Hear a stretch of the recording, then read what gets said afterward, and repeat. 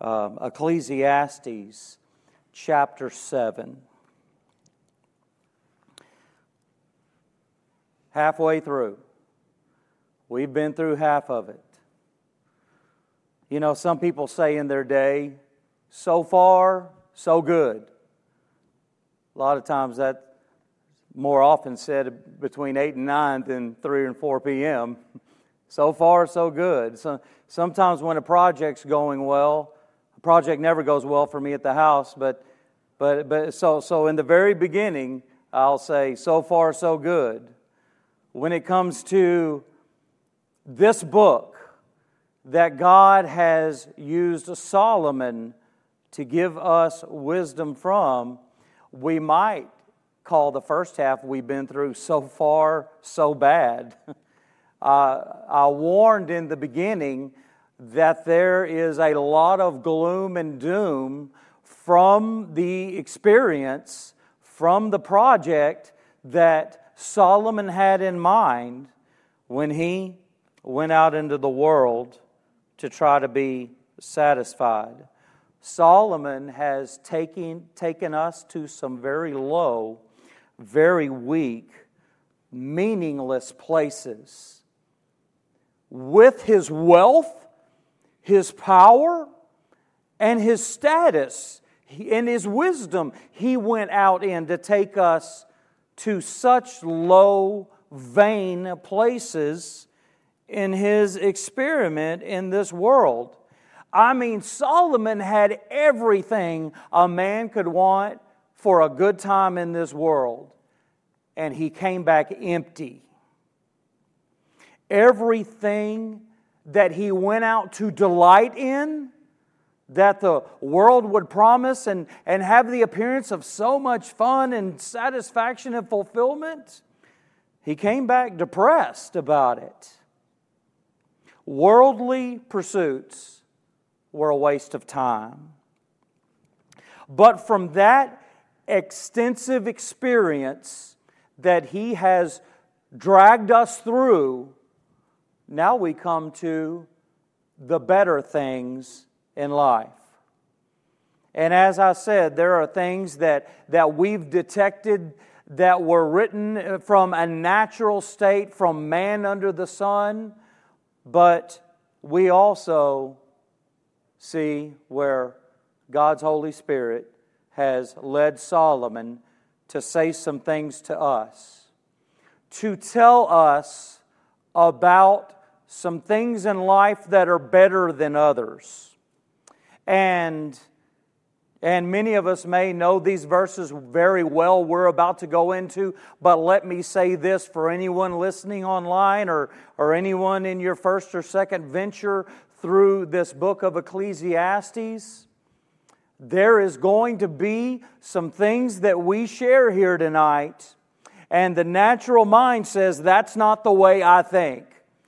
That's not the way I thought it was. And thank God for His Word. Thank God for the renewing of our minds. We need that. We need His Word. And so we're going to believe what God's Word says, amen, are the better things in life. And so, you know what? Let's read verses 7 through 10 together. We're going to notice 7 different times things coupled together, and one of them is better than the other. A good name is better than precious ointment, and the day of death than the day of one's birth. It is better to go to the house of mourning than to go to the house of feasting, for that is the end of all men, and the living will lay it to his heart. Sorrow is better than laughter, for by the sadness of the countenance the heart is made better. The heart of the wise is in the house of mourning, but the heart of fools is in the house of mirth. It is better to hear the rebuke of the wise than for a man to hear the song of fools. For as the crackling of thorns under a pot, so is the laughter of the fool. This also is vanity. Surely oppression maketh a wise man mad, and a gift destroyeth the heart. Better is the end of a thing than the beginning thereof. And the patient in spirit is better than the proud in spirit. Be not hasty in thy spirit to be angry, for anger resteth in the bosom of fools. Say not thou, what is the cause that the former days were better than these? For thou dost not inquire wisely concerning this. First of all, in verse 1, let's look at reputation and let's look at riches. It speaks of a good name and precious ointment. Ointment as in perfume or a very fragrant oil. I say riches because it was very expensive. You think of the woman with the alabaster box of ointment, and she poured it all out on the head of Jesus. And the disciples had a wrong motive, wrong attitude, criticism for her, but Jesus approved of it. That ointment, it's been said, is equivalent to a year's salary, a year's wages of someone. And she poured it out on Jesus. I just mentioned that to consider the expense of it. I call this riches when it says precious ointment. You know, you can measure the ointment, but you can't measure a good name. What a good name speaks of here is reputation. One's character that carries through a name, that carries from generation to generation. You know, there was once a conviction. I'm not saying it's not at all here now, but it's surely fading. That once there was a conviction to care about the family name. Shelley and I have a friend, and they were recently looking up those who are guilty of a certain crime in a certain zip code. And this friend of ours ran across a family member of theirs, not knowing they even lived in that zip code, I don't think. It wasn't for the purpose of finding them, didn't know anything about them, but found out that they were one who lived in this zip code that was guilty of this crime. And out of family concern, this friend told her mother. And her mother said, I can't believe he did that to his family's good name. This lady who said that was in her 80s. And I just say that it's slipping. It seems to be slipping from generation to generation to care about a good name in the family. You know, God gives us the greatest, most important reason for considering our thinking, our decisions, and our actions. And that's number one, the glory of God. But He gives us another reason for considering our lives, our conduct, our character, and that is a family's name. Not to disgrace a good name. Preacher was preaching on verses similar to this and some in Proverbs. He was on the subject. And he noticed a member of the church one time just kind of squirming in their seat out of fashion with a frown on their face. And, you know, he didn't know why. He thought he might have ants in his pants and trying to keep his composure in church for all he knew. And he didn't go trying to ask about it or find out, you know, what his situation was. He just let it go and figured the Lord would deal with it. Years later, that without trying to, that preacher found out that man had moved an hour away from his family, from his Christian family in his hometown for number one reason, because he was disgracing the family's name with his character and his lifestyle. Now the best thing, of course, to do would have been for him to get right with the Lord. But let me say this, at least he considered this subject. I'm not praising anything about him not getting right with the Lord and making that choice, but he didn't just completely neglect and not care about this, if you know what I'm trying to say by that, because this need not be neglected from our lives. God mentions a good name, that reputation, it is better than riches. Many just don't care about that anymore, but reputation is better. How about entering and exiting? We find that in the end of verse 1, the day of death and the day of one's birth. Death and birth, which one is better? Well, God's Word says death is. Now, it is not better to the person who does not know Jesus as their Lord and Savior. Death is, it is not better. You know, a time of death, I've experienced with people broken hearts and regrets and a lot of tears over the death of others. You know, if we look hard enough, we'll even detect the loneliness that already begins in a spouse on the day of death of their spouse, of a widow. On the other hand, man, I have seen excitement at the hospital when a baby is about to be born. I mean, wow, in-laws even get along when a baby's about to be born. And I don't know if things are changing now, but when my kids were born and before that, I mean, grandmas and grandpas and parents and aunts and uncles and siblings are all gathered in the waiting room with excitement, in-laws with smiles plastered on their faces one to another like they like each other. And they're just so excited over the anticipation of this child coming into this world. I'll never forget that. My family and in-law, they've always got along. I'm not saying that about mine. But I'll never forget those moments when our kids were born. It's a day of celebration. It's joy. It's happiness. How could death be better than birth?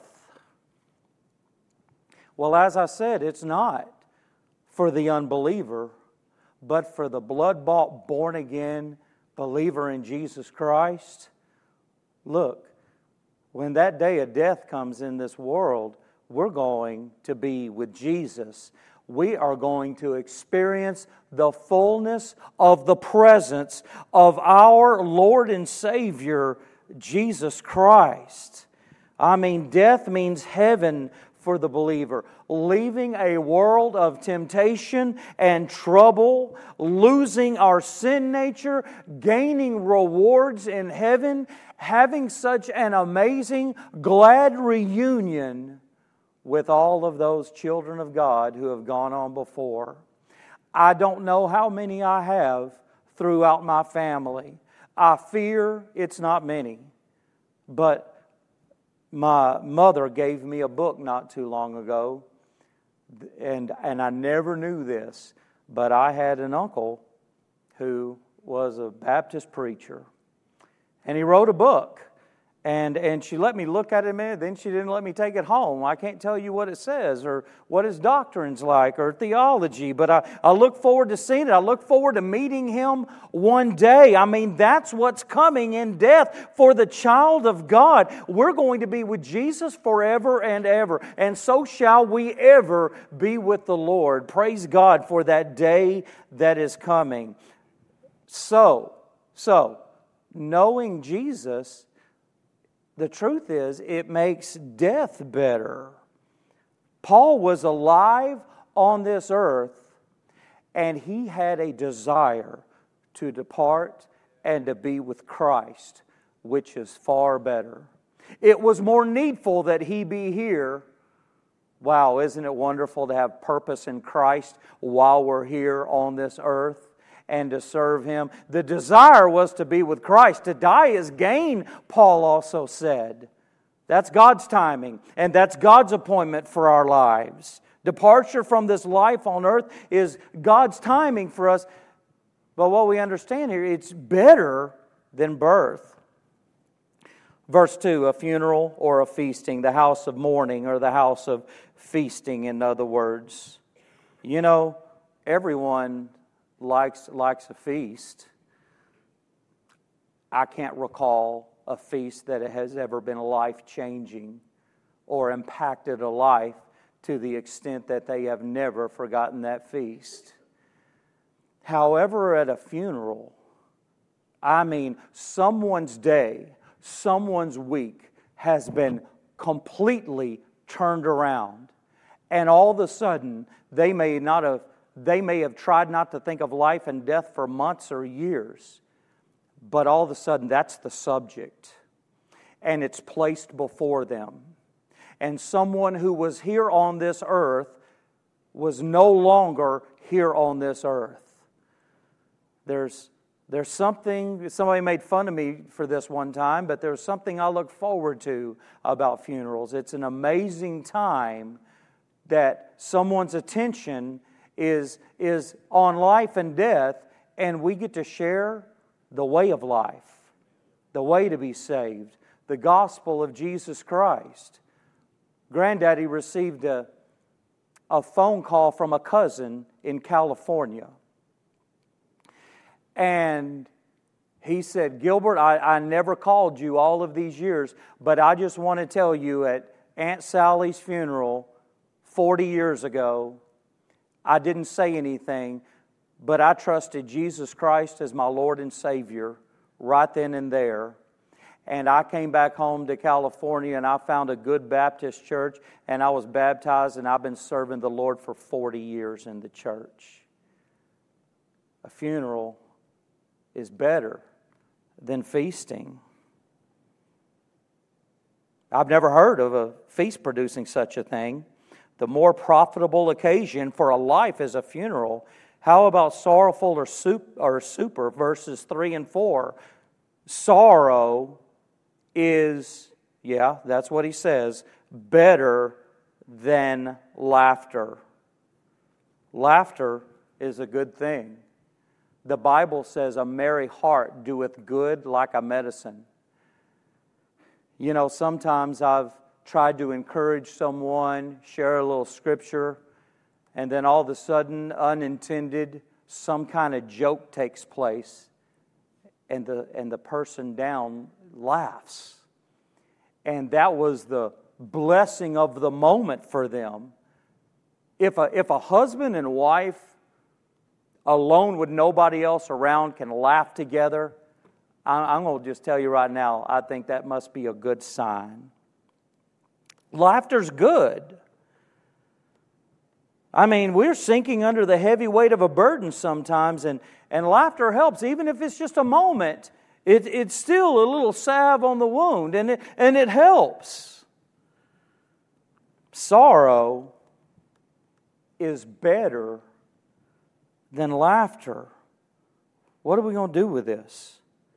You know, sorrow will make us bitter if we don't deal with it the right way. If we don't go to the man of sorrows, our Lord and Savior Jesus Christ, if we don't go to Him and receive His help, we'll get bitter. But if we deal with it properly and we dwell with the Lord and we trust in Him through our sorrow, we're going to get better. And I don't just mean be on the up and up again or up on the mountaintop out of the valley. I mean better through sorrow in many, many ways. We're better for it. When we deal with sorrow properly, it will soften the heart. I'm telling you, when sorrow hits us and we deal with it the right way with the Lord, it will soften our hearts. It'll make us patient. It'll really make us slow down in a good way. And we won't be hasty. Sorrow produces some amazing qualities in our lives that we could get by the Word of God, and we could get some other ways. And don't get me wrong, the Word of God, and they overlap with one another. But our times of sorrow puts our heart in such a condition that we're able to get better. It will make us more sincere about life, sorrow will. It really will. It'll make us stop and think about what's important in life. We will become more sensitive through others as a result of our experience of sorrow in our lives. I'm telling you, it happens. And we'll see how to be a blessing to someone else from our time of sorrow, where we might not any other way. Sorrow does some good things. It isn't very pleasant, but it sure seasons us in the right way in dealing with others. You know, us with others, it's a very important subject. You think about the 10 Commandments, and after the first one, everything else involves one person to someone else. It will help us with others. We will grow in many spiritual qualities through sorrow.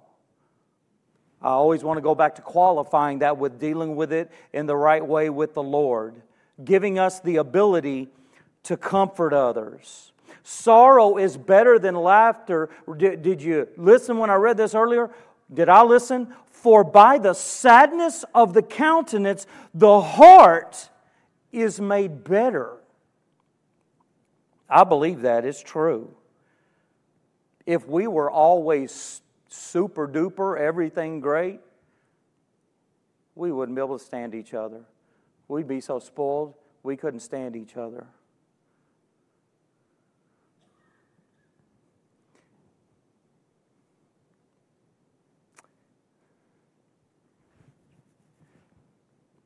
I'm not going to categorize a group of successful people in this world that so many people in this world envy and think that they have it made and they've just got it all. They've got this and they've got that.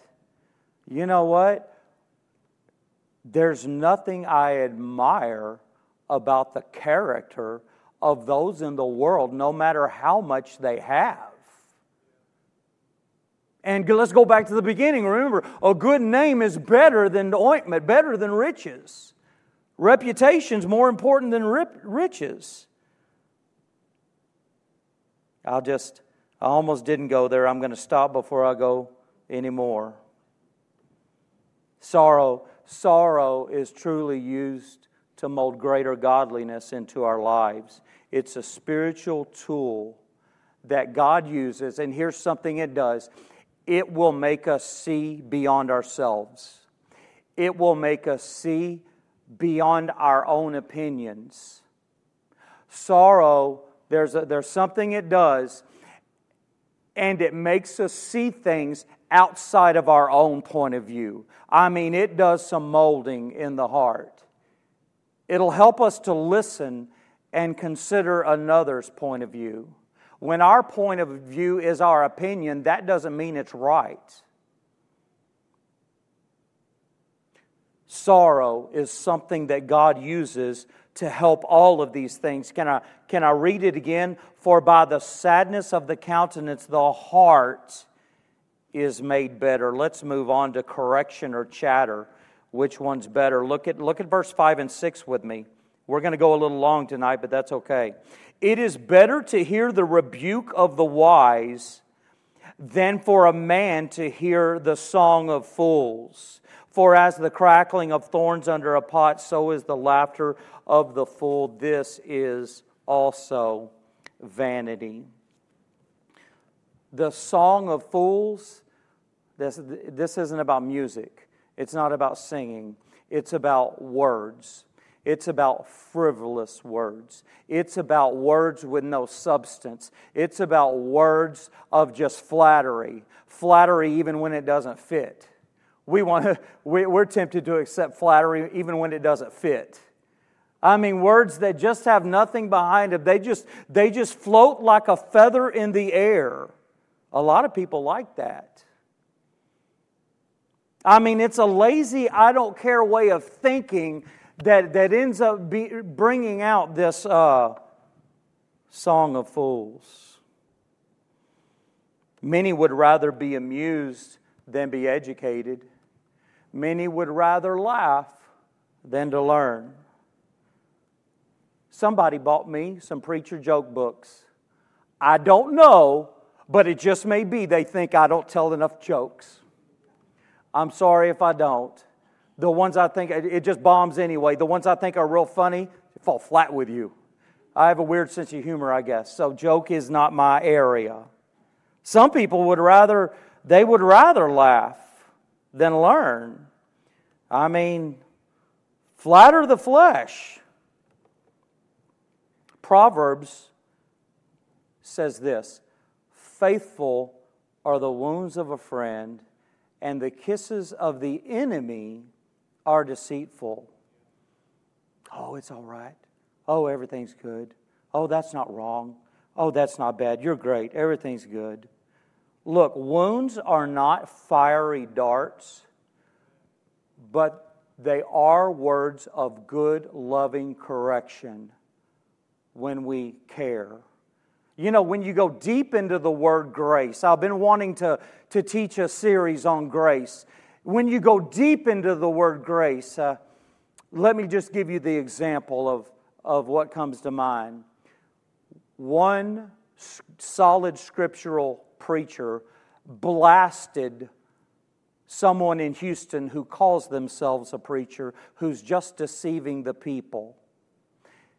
And another preacher said, I'm glad he had the grace to come out and say that. We'll get to that some other time. Words of loving correction. If we truly love someone, there's going to be a moment that God lays it on our heart to go to them, to guide them. We're going to choose our words. We're going to pray over our words. We're going to want the very best for someone. And we're going to give those words in love and pray that they be received in love and improve another's condition. I looked up a statement that I made through this study 10 years ago. This is the only statement I will make tonight that I made 10 years ago. I know it's 10 years ago. I usually date everything in my studies. I didn't date this, but Connor Oluski was born the week that I taught this. And there he is. He's in here tonight. And he's 10 years old now. So I know it was 10 years ago. I made this statement, pray for the preachers, because just as it's their job to exhort and educate and inspire, it's also their job to reprove and rebuke, and people don't like it. That's what I wrote. What we want and what we need are two different things. The song of fools, people are fine with what they hear as long as it's what they want. Think about never getting what we need. What a terrible situation that is. You know, none of us are perfect, and we all need rebuke. We all need correction in the right way, for the right reason, with no partiality, with nothing biased in it. We need good, godly rebuke. It's how we can be redirected when we're on the wrong path. The devil's a deceiver, and we can possibly not know in a moment, in a turn, that we've taken the wrong turn. God bless those who love us enough to care for us, to help us in that area. It's how our lives are improved. To accept rebuke is wise. To reject it is vain. And we are going to be void of the good lessons learned as a result. Correction is better than chatter.